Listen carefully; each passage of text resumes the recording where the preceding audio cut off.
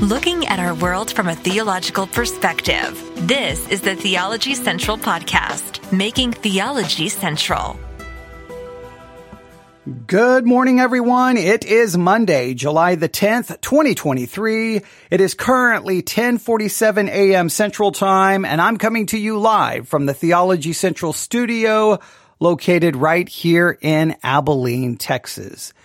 And right behind my studio, directly across the street, my neighbor is having his roof replaced. Now, if you have been listening to this podcast for any length of time, you know I've discussed the roofing issues here in my neighborhood because we had a massive hailstorm come in and everyone in this neighborhood is getting their roof replaced. Well, when the roofing crews come in to replace the roof, you know it can get extremely loud. And when the house is directly, I look out my window, I'm looking directly at it. When it's right there, you got all of the workers and their hammers and their tools, and well, it can get loud. So I've been sitting here for maybe about an hour, maybe longer, just trying to go, do I go live? Do I not go live? Do I go live? And I'm deciding that we're going live. Obviously, I've made that decision, and hopefully you don't hear all kinds of noise in the background. If you hear any noise in the background, that's what it is. There's a roofing crew across the street replacing my neighbor's roof, and it's going to require them to be doing a lot of work. It's going to be requiring them to use a lot of tools. It may be requiring them to use a lot of power tools. Whatever they are using to replace everything, you may hear that in the background. You're going to be hearing work going on in the background, as in a sense we talk about on this particular episode of the Theology Central podcast. We're going to talk about power. We're going to talk about work, but we're going to be talking about a different kind of power, a different kind of work, not the power tools, not the work of putting on a new roof, but we're going to be talking about power and work in the life of a Christian. Because I received an email that raised some very important questions, and questions I think a lot of people have when they listen to me, because I think a lot of people get, I won't say concerned. Maybe some people get concerned. I think some people just strongly disagree with me. I think some cases I think they greatly misunderstand what I'm trying to say, but it is something that we definitely need to talk about. All right. So let's do this before we get to the email. Within the evangelical world, within the Christian world, there is a basic, definitely within the evangelical world, but pretty much in the Christian world. We'll just say, because some people don't want to be called evangelicals, we can get into that. But we won't talk about Catholicism. In the non-Catholic Christian world, there's a pretty general teaching that is found in many churches. I would say probably in the majority of churches. And it goes something like this. Before you are saved, you are in bondage to sin. You are dead. You're in bondage. You are a slave. But when you become a Christian, you have been set free. You're no longer in bondage to sin. You now have been empowered by the Holy Spirit. And now you can obey the law of God. You now can keep the law of God. Now you can choose to obey God. And this is a very common teaching. They will typically say something like this. Now that you are a Christian, you are a new creature in Christ. The old is gone. Everything has become new. And they are referencing that not to your position, but to you practically, that you're a new creature in Christ. Everything has become new. All things have become new. The old is gone. And that is stated over and over and over. So they will teach this. You have power. You've been set free. You can obey. You can keep the law. You're a new creature. The old is gone. All things have become new. This is true. This is a reality. And so then Christians are like, yes, I've been set free. I can keep the law. I'm a new creature. The old is gone. Everything is new. I can do this. The problem is, at some point, someone's going to raise their hand and go, but wait a minute. I keep sinning and I keep sinning and I keep sinning and I keep sinning and I keep sinning and I keep sinning and I keep sinning and I sin here and I sin here and sin there. So someone will come along, well, yeah. I mean, you have been set free. You have power. Yes, you are a new creature. The old is gone. All things have become new. But you're still going to sin. You still can't be perfect. Well, wait a minute. I thought you said I've been set free. I thought you said I'm a new creature. I thought you said the old is gone and all things have become new. Well, I mean, we said that, but I mean, you're still going to sin, and it leads to some confusion. So then somewhere in the midst of that confusion, a lot of things begin to take place. Some will almost begin to minimize certain sins, right? They almost create, they will not say this, but this is almost the practical way it works out. Certain sins, those are the big ones. Now they wouldn't use this term. Those are the mortal sins. And if you keep committing those sins, or if you commit them enough, it may prove that you were never saved in the first place. Now, there's a lot of venial sins. Okay, well, nobody is perfect. And so you'll try to excuse that. So what you do is you look at the big one, say, see, I'm not committing that one. See, I'm really saved. And the venial one, well, nobody is perfect and I'm trying to work it out. You create two different levels of sin. You also will start trying to convince yourself that you're far more godly and you're far more righteous than you want to, because you almost begin to change the definition of sin. Sin is no longer any lack of conformity to the holiness of God in thought, word, desire, feeling, or action. No, you will reduce sin basically to some external actions and downplay all the ways you are sinning in your thoughts and your desires and you will downplay that, because you've got to convince yourself that you have this power. You've been set free. So as a result, you downplay it. You have to kind of change. You have to put sins in different categories, and you have to downplay all of that internal sin, because you got to convince yourself that you're doing something that, you've got more power. You're godly. You're holy, because the only other way of looking at it is, wait a minute, maybe I'm not saved in the first place. This leads to lots of confusion. It leads to doubt. It leads to people questioning their salvation.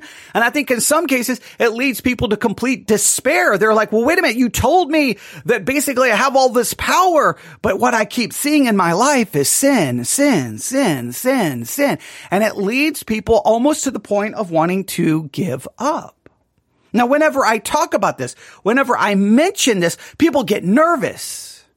And they're like, well, you're teaching a powerless Christianity. You're talking a Christianity with no power. You're talking a Christianity where people continue to sin. You talk about a Christianity where people continue to fail. And no, we are more than conquerors in Christ. We're new creatures. The old is gone. All is new. You need to teach that. And I'm like, well, you can teach that, but look at the reality. 2,000 years of church history. Sin, failure, sin. Look at some of the reports on how many children are sexually abused in churches. Now, the minute I start bringing in all these statistics about divorce and sexual abuse and pornography and fornication and all the things going on in the church, immediately the people will go, no. Those people who commit those things, they're not saved. They just immediately start throwing them out of the body of Christ, because, see, it destroys their power narrative. So when I talk about this, I can understand people get nervous. They're like, you're teaching a powerless Christianity. You're teaching a Christianity that doesn't change. And I understand that, and I understand the concern. But I'm trying to be very realistic. And I'm trying to be very realistic as someone who's been, a Christian now for a very long time. I think when you're a young Christian, you don't quite see it this way. You have a different mentality. So we've talked about these things, I feel like 100 times, 1,000 times. We've talked about this in so many ways. And of course, new people listen, and new people discover the podcast. They hear this and it sounds so foreign to them, because they're used to a Christianity that says, you now have been set free. You now have the power. You now have the ability. You can do it. And then of course you go like, yes, I can. And then if someone's come along, well, wait a minute. I think maybe we need to look at this a little differently. It's going to sound crazy. It's going to sound foreign. And I'm very aware of that. Now, I kind of lay that as the foundation, very simplified. That's like the Cliff Notes. But I lay that as the foundation because on July the 6th at 7:09 a.m., July the 6th, 2023 at 7:09 a.m., I received the following email. hello. I just finished listening to the Theology Central podcast on E.M. Bounds. A quote was provided from Bounds along with the interpretation. Pray more, obey more. The idea presented by the host of the podcast, referencing Bounds, is that the more time and effort we spend in prayer, the holier we will be. Through prayer, we receive power to obey. Apart from prayer, we are weakened and subject to disobedience. My question is, why is this such a fearful thought? All right, now, I may have said something like that kind of quote scares me to death. I would have to go back and listen to the broadcast. I mean, I do lots of episodes, so sometimes I don't remember all of my language. It's only fearful in this. When you tell people, hey, if you read your Bible and if you pray more, then basically you get some kind of power to obey, it can lead to some really horrible ways of thinking that I think are detrimental. Because either one, you're like, okay, look, if you'll just pray more and read your Bible more, then you can be perfect. But then immediately someone's like, well, no. We're not saying you'll be perfect. Okay, well then that means that there's a limit to the power which you say that we're going to obtain through prayer and Bible reading. So how much power do we get? Do we get enough to be perfect? And if so, do we demand perfection? If it's not enough to get us to perfection, why is there a limit to the power that we supposedly obtain through doing these things? Not only that, to me, it creates this performance-based cycle where people are, I'm trying. I got to do more. I got to do more, which will only lead, I believe, to despair. Now, by all means, should we pray? Yes, we're called to pray.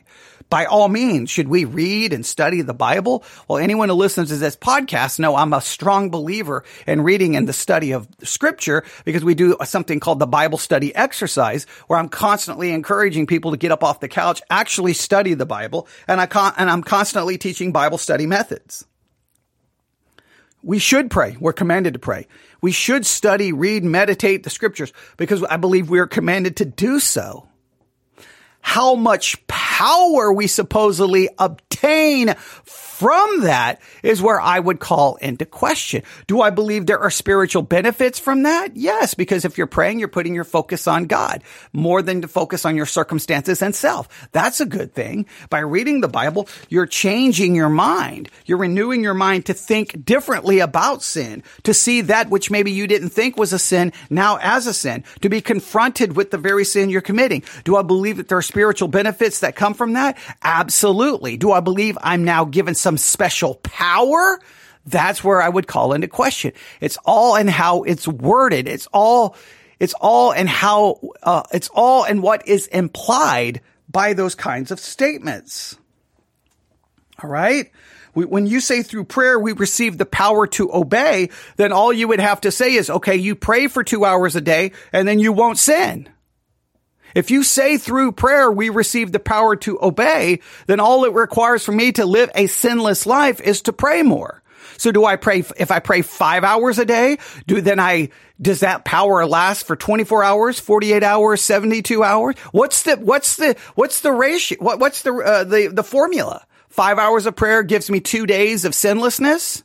You say, well, that's ridiculous. No, that it's not ridiculous. That's a very good question. If you're telling me prayer gives power that gives me the ability to obey God.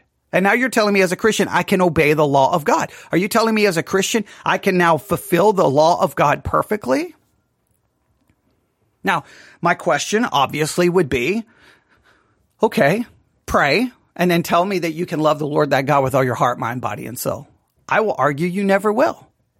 Love your neighbor as yourself. I don't believe you'll ever come close to loving your neighbor because it's more than just the external action. It's the internal attitude. Oh, and be ye holy as God is holy. Those are 3 scriptural commands. You will never fulfill that. I don't care if you pray 14 hours a day. I don't care if you read your Bible the other 14 hours in a day. I don't care. You're not going to pull it off. you're going to fall short. Because to love God with all your heart, mind, body, and soul is you're loving God completely. We love ourselves completely. We never truly love God. Love our neighbor as ourselves.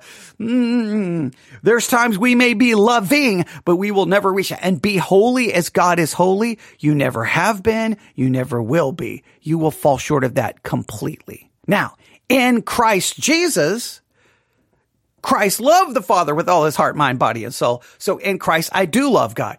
Christ loved his neighbor as himself. So in Christ, I do.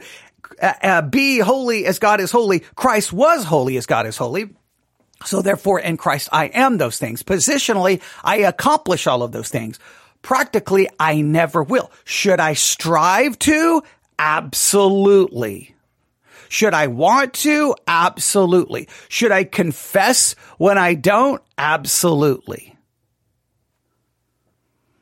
So it's not so much a fearful thought as much as it is, well, I guess it's fearful only in this sense. It concerns me because it leads people to this performance-based idea that they can do it.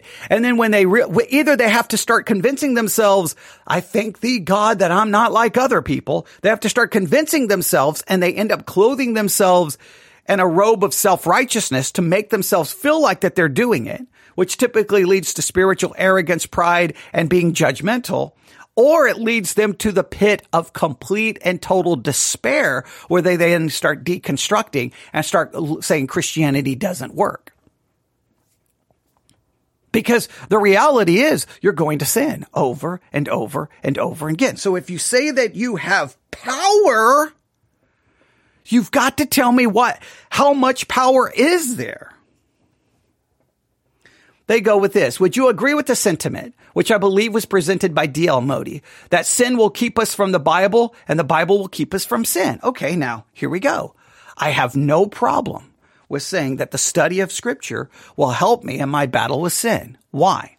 Because Scripture will, let's think about what Scriptures will do. It will help me.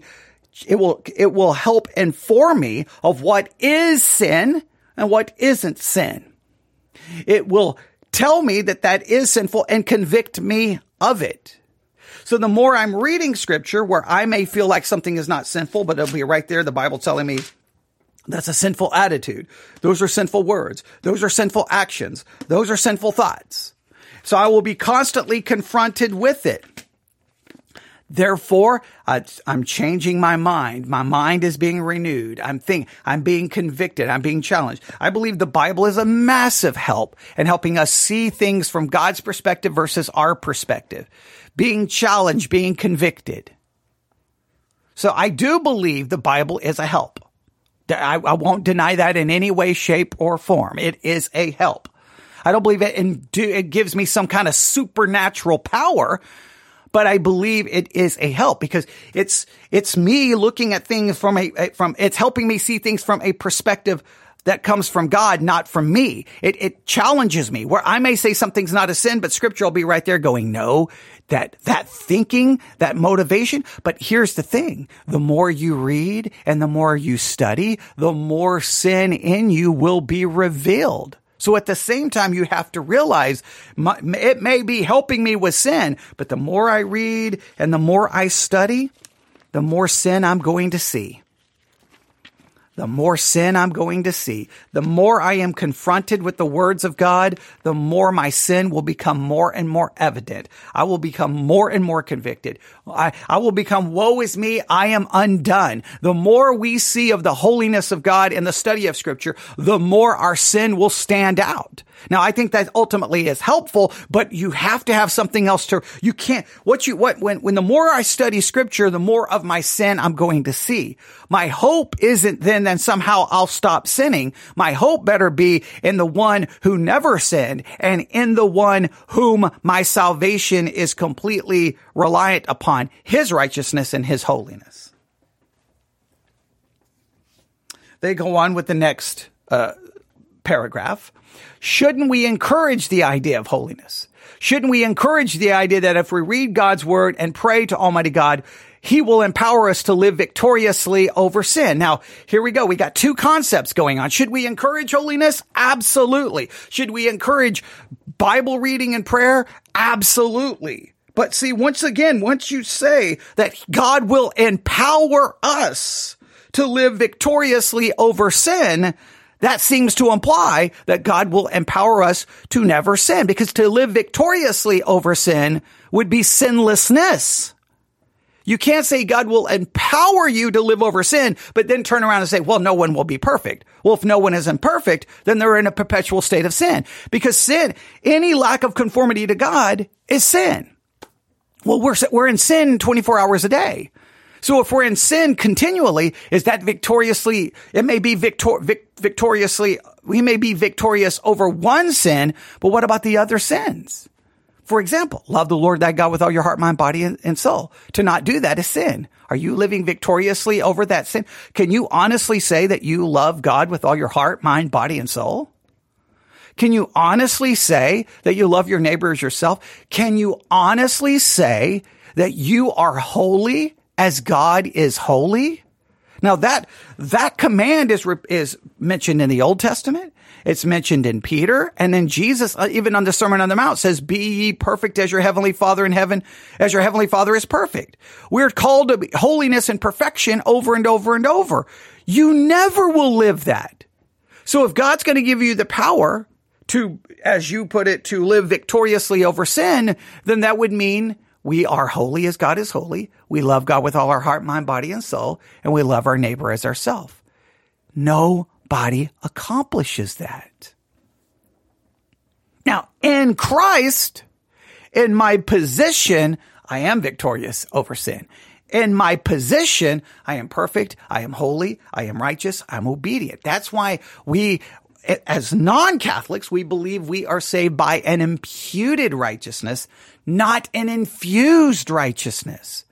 I am declared, we call this forensic justification. It's a legal declaration. I'm legally declared to be just. I'm legally declared to be perfect and holy, even though I am not. Or as Luther would have said, I am given an alien righteousness. It's not my righteousness. It's God's righteousness that's just accredited to my account.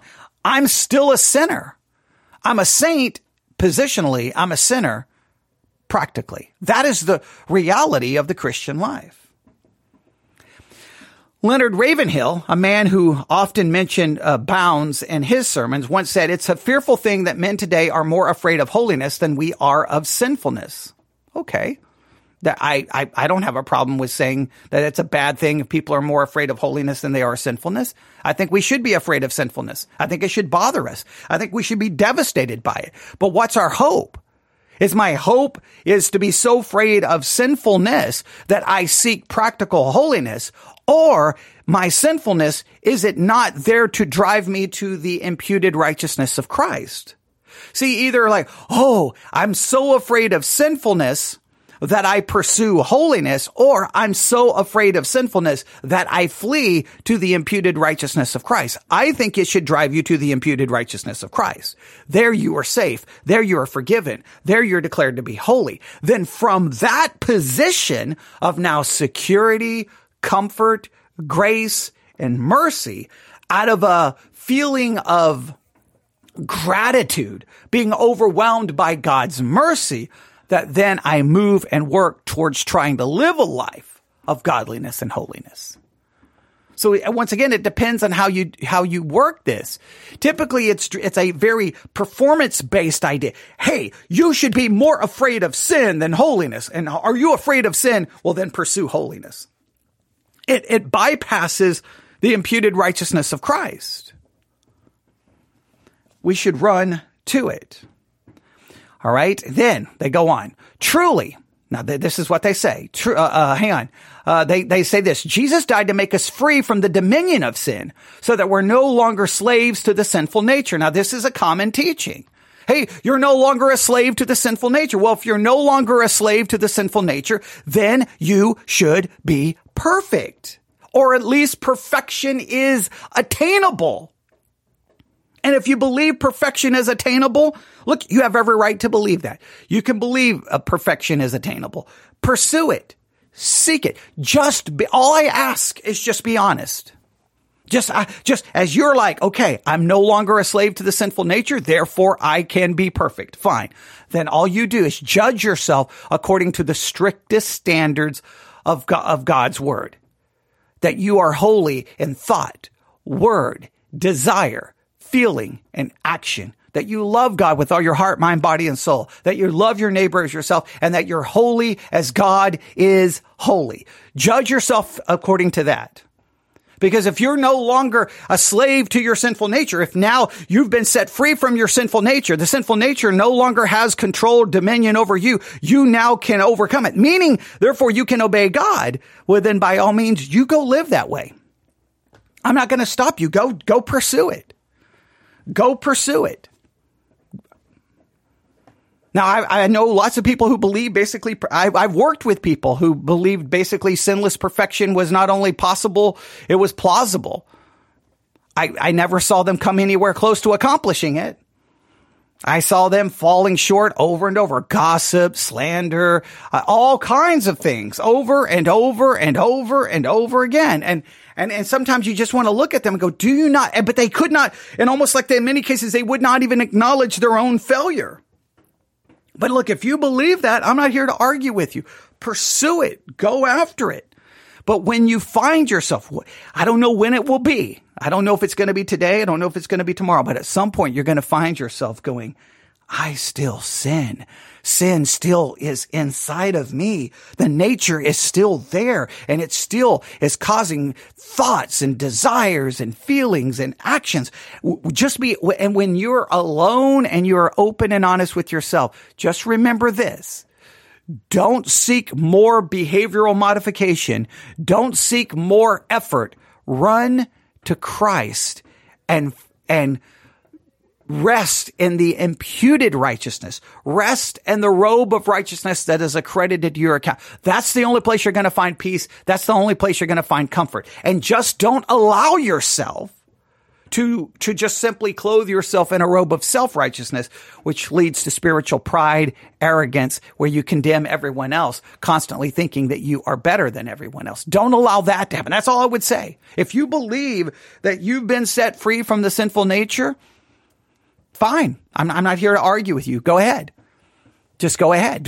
I just want you to take that to its logical conclusion.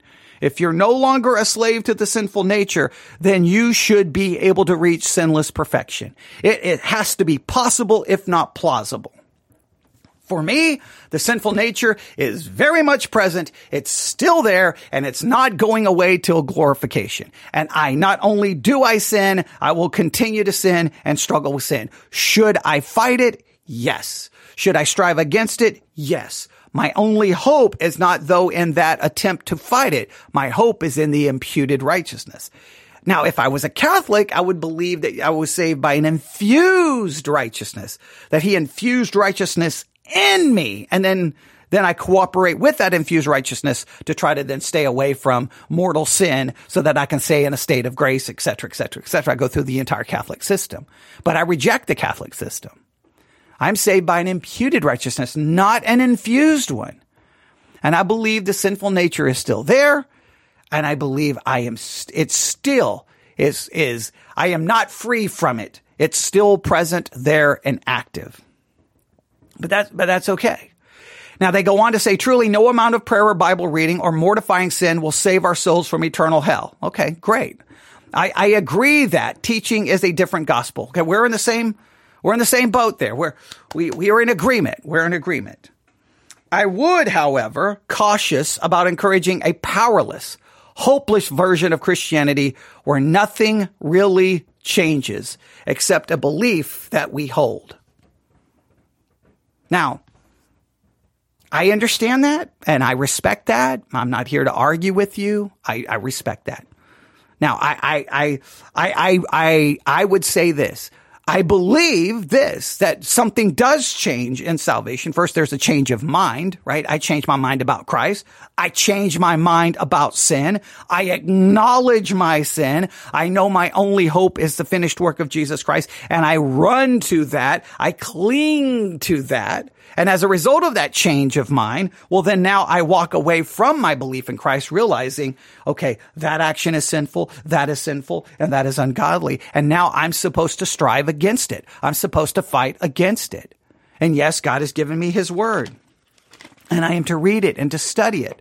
Yes, I can pray. I got no problem with that. But I know this, the sinful nature remains. The sinful nature is currently working on me, in me, and against me. I just don't believe that practically that I'm a new creature in Christ and the old is gone and all things have become new. I believe that is true positionally. Positionally, I'm in Christ. I am perfect. I'm holy. Practically, I'm still a sinner, and my only hope is the imputed righteousness.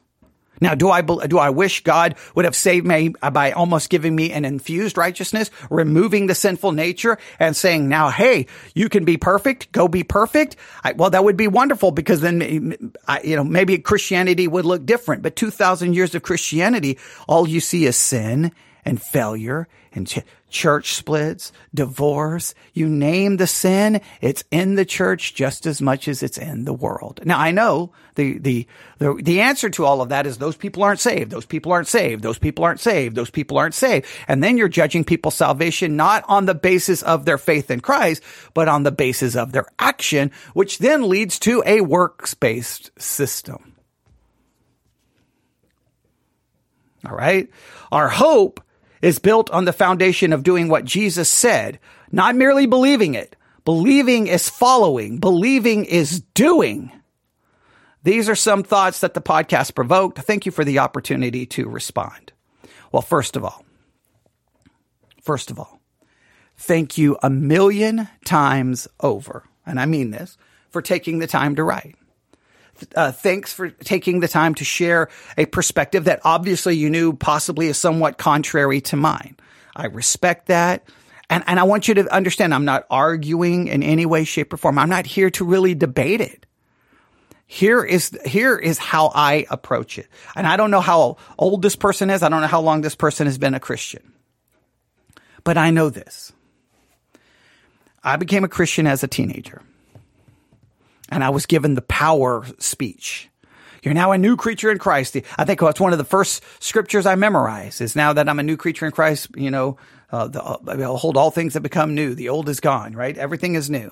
And I remember thinking about that and focusing on it. And I remember going, okay, what's the implications of that? If I'm a new creature and everything is new and the old is completely gone, well, then I should stop sinning. I mean, if I'm a new creature, the old is completely gone, everything is new, I should stop sinning. And then I realized I kept sinning and I kept sinning. And the more I would read and the more I would study, the more sin I would discover. And then I started realizing sin is not just merely the external, because I would be like, well, I didn't do this. Hey, this Friday night, I didn't do that. I used to do that on a Friday night.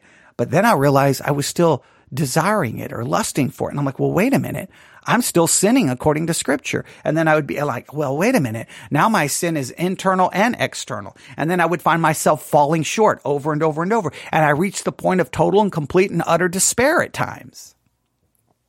But everyone else seemed to pretty much happy. Everyone else seemed pretty much comfortable. Everyone else seemed like, well, no. I mean, nobody's going to be perfect. I'm like, but you said that I'm a new creature. You said the old is gone. Everything has become new. But I'm clearly the old person is still there. Well, I mean, yes. I mean, you still, and then they would try to modify. On one hand, they're telling me you've been set free. On one hand, they're telling me I'm a new creature. On one hand, they're telling me all things have become new. On one hand, they're telling me I've got power. On one hand, they're telling me I have the ability to obey. The one hand, they're telling me if I pray more and read my Bible more, that I could do it. But then on the other hand, they're saying, however, you can't be perfect. Well, wait a minute.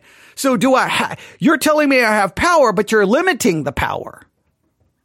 So how much power do I have the power to perfection? The minute you say you don't have the power to be perfect, you just limited the power in which you argued that we have. And if the power doesn't get me to perfection, then why am I not perfect if I'm a new creature, the old is gone, and I'm no longer enslaved to the sinful nature? I wouldn't even, if according to that, if I'm a new creature, the old is gone, and I'm no longer enslaved to the sinful nature, I don't even need power. I should just be able to now be sinless. But it continues to happen over and over and over. So it really just comes down to, well, at least for me, it was like I had to start convincing myself that I was more godly than I was. I had to start convincing myself that I was better. So I focused on the things that I did well. I started focusing on, I read my Bible more than anybody else. I started focusing on all the things I did well. Started leaning to a little bit of spiritual pride, and it started making me not really admit all of my sin, and it was a spiritual disaster. Then I started realizing, wait a minute. I'm saved by an imputed righteousness, not an infused one. I'm not Catholic. Now, if I'm saved by an imputed righteousness, then my hope is imputed. And then I started realizing that all the scripture that says, do this, do that, do this, do that, do this, do that, that's theologically speaking, those are law passages.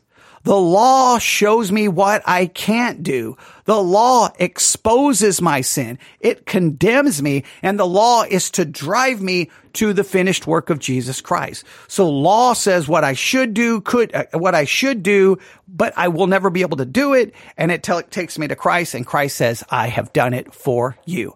I've obeyed it. I've completed it. And in him, I am perfectly holy. So this is what I always write down. People, I don't know the emailer personally, and we could probably have an hour-long phone conversation to talk about this. But typically, the people who write me this kind of email, who kind of make this kind of argument, they typically will admit, if push comes to shove, that the power that they say we have is limited. They typically will admit, well, yeah, you can't be perfect. Okay. If you can't be perfect, then you're limiting the power. And if we can't be perfect, you have to, what's keeping me from being perfect? If I can't be perfect, something is limiting me from being perfect. The power won't get me there. So what's the thing? Oh, the sinful nature is still there. So then maybe we're not so free from the sinful nature. So I believe everyone has to agree the power is limited. If the power is limited, then what is my hope? And typically, a lot of times, the power idea leads to the idea of perfectionism. You listen to the way sermons are preached. You've been set free. You now have power. You have the power to obey. Even this email used some of that language. Well, then you should be perfect. But then we come around and say, well, no, you can't be perfect. Well, wait a minute. You just said I was set free. You just said I had power. You just said I had the power to obey. But now you're saying I can't be perfect? That would mean then that there's a limit to the power. Now, why is there a limit to the power?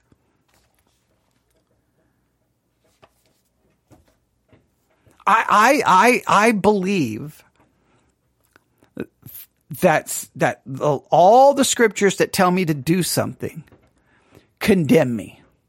They show me what I will not do, what I cannot do, no matter how hard I try, no matter how I want it, no matter how I hope. I'm always going to fall short in some way, shape, or form, either in thought, in word, in desire, feeling, or action, by what I do or by what I leave undone. I'm always going to fall short. And because I fall short, that should scream at me, run to Christ. He did it for you. Every law, every scripture that says do something, Christ did it for me.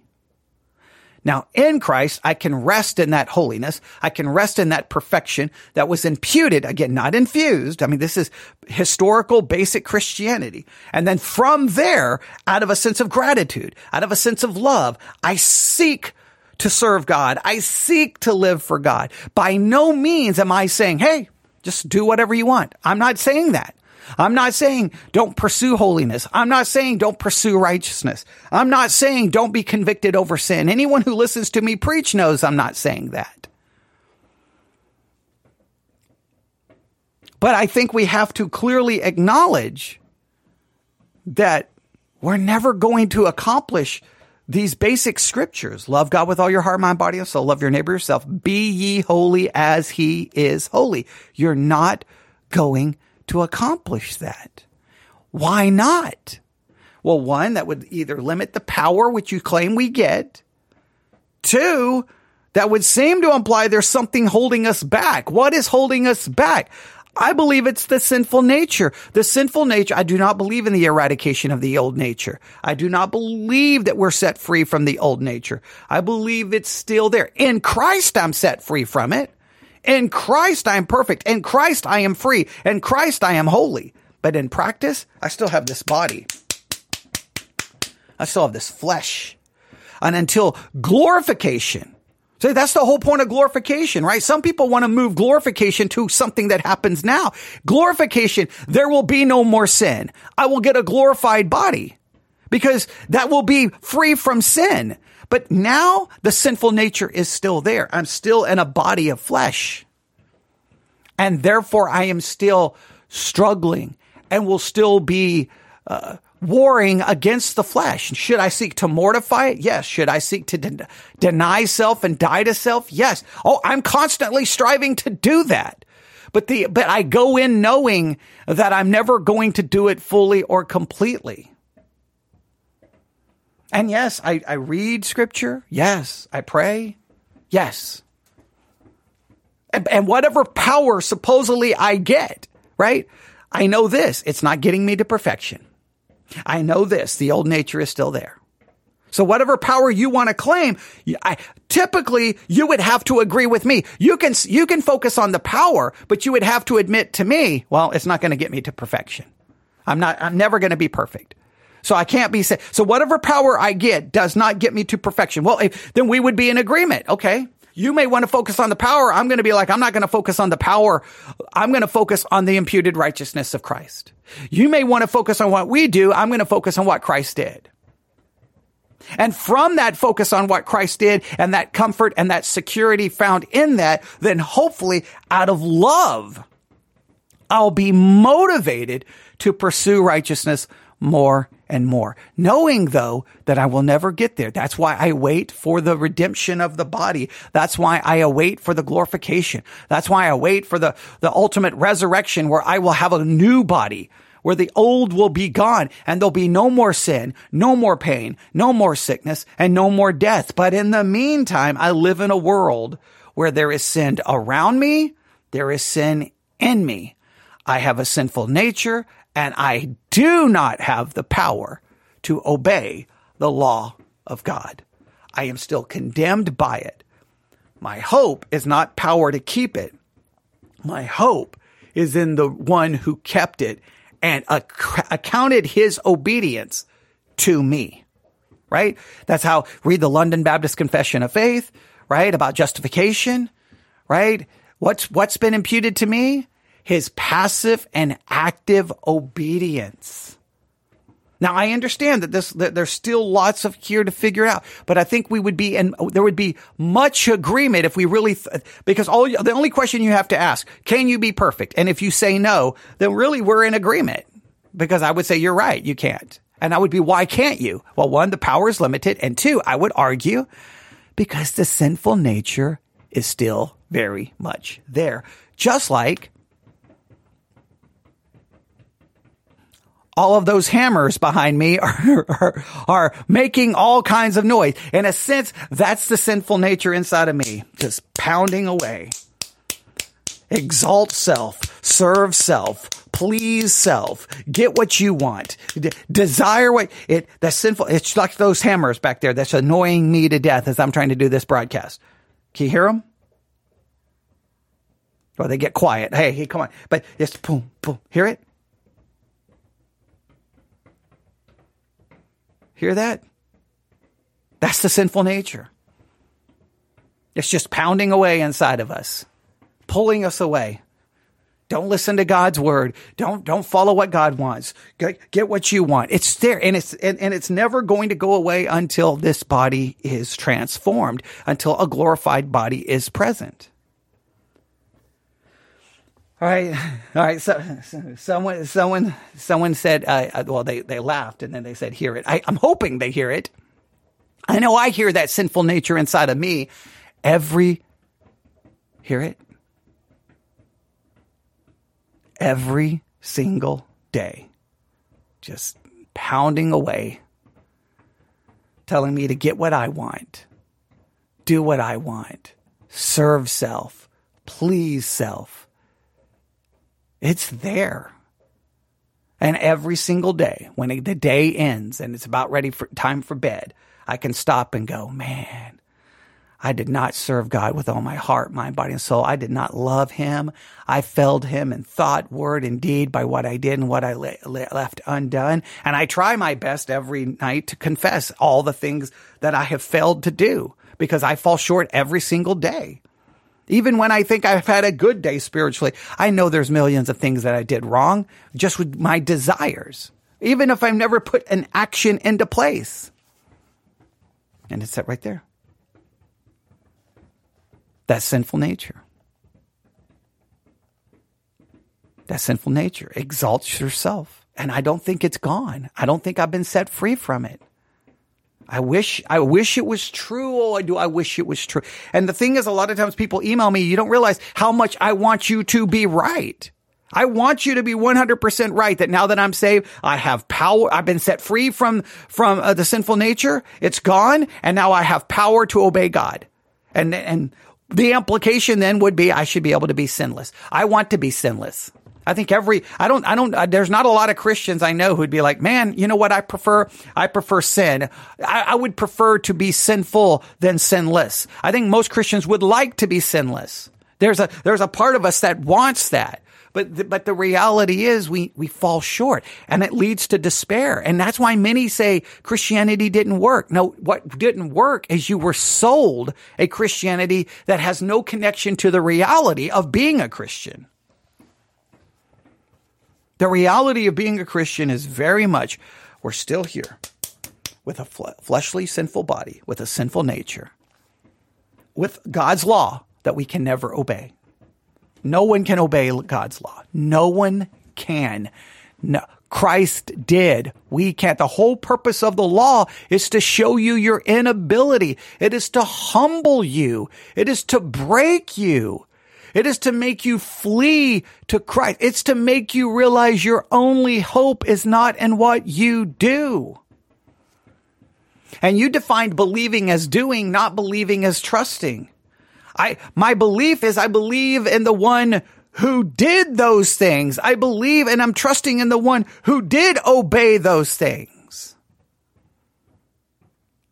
Now, belief will change action to some level. I agree with that, right? If I truly believe that what God's word has to say, well, then I'm going to realize and acknowledge that as a sin and try to fight against it, strive against it. There's going to be a battle. There will be some areas where maybe I get some strong victory, but there's still going to be plenty of areas where I'm committing sin. So either you have to then minimize those areas where you're sinning, you exalt and amplify the area where you think you've got victory. But I just want you to realize behavioral modification, some external change. I mean, I've seen people who were completely, absolutely 100% addicted to drugs, who never come to faith in Christ, become clean. They can be atheists. They can be agnostic. They can be a people of other religion, and their lives are completely transformed. Has nothing to do with Christianity. Has nothing to do. Your behavior can be modified through self-discipline, through maybe counseling, through people of other religions have their stories of how they were transformed. I've known Muslims who talked about their life before Allah, before Islam, and after Islam. And now they're transformed and they pray and they do and they fast and they do all of these things. I've known people who are committed Catholics who I believe in a completely false gospel, who, 17, 18, they give up their entire life to become a nun. Okay, that's sacrifice. That's a massive change. I've seen change can happen in people's lives, and it doesn't. So just because you can say, well, look at this change that happened in me, you're going to accredit it to some supernatural power. Yes. Okay. Someone just said, see, that's what I always think about. Behavioral modification is literally a human ability. Yeah. I think within a human, there is the ability to change and modify behavior to some level. It has to be there.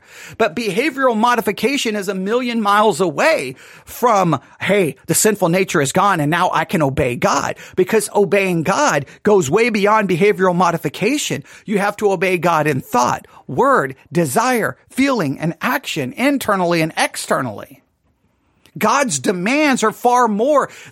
God's law demands more than behavioral modification. That's when this always turns into, well, I used to do this and I no longer do that. And I'm like, and I can find atheist, agnostic, Mormons, Jehovah's Witnesses, Catholics, Buddhists, Muslims who used to do those things and they stopped doing it. Does that prove anything? No. And not only that, even if you stop the behavior, how many other ways are you still sinning? Now you say, well, does that mean I just give up? I'm not saying we give up.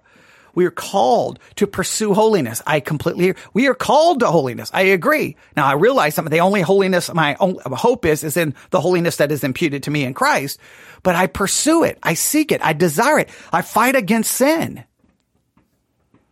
So I think we're probably more in agreement than maybe, well, I don't know. Maybe, I think we're probably more in agreement. Again, I will just leave you with this.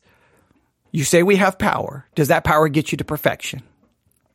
If you say no, then even you acknowledge the power is limited. If we cannot get to perfection, why not? Because if you say that we're basically been set free from the sinful nature, then what's keeping us away from perfection? There's got to be something that's keeping us away from it. What is it? What is it? If the power won't get us there and we still can't get there, then I will argue the sinful nature is still very much present. And I will argue that the whole way it's been designed is God's law has never been there for us to keep. It's been for us there to condemn us. It's for us to show us our failure. Then we run to Christ. Now, once we run to Christ, not from Christ, once we run to Christ, then we are covered in the imputed, or the imputed righteousness is, accredited to our account. His righteousness is accredited to our account. Then we're like, okay, that's the law. That's the standard. I'm going to pursue it. But I know that I'm always going to fall short of it because that law demands more than simply an external adherence to. It calls for something internal and external. And only Christ can accomplish that. In the meantime,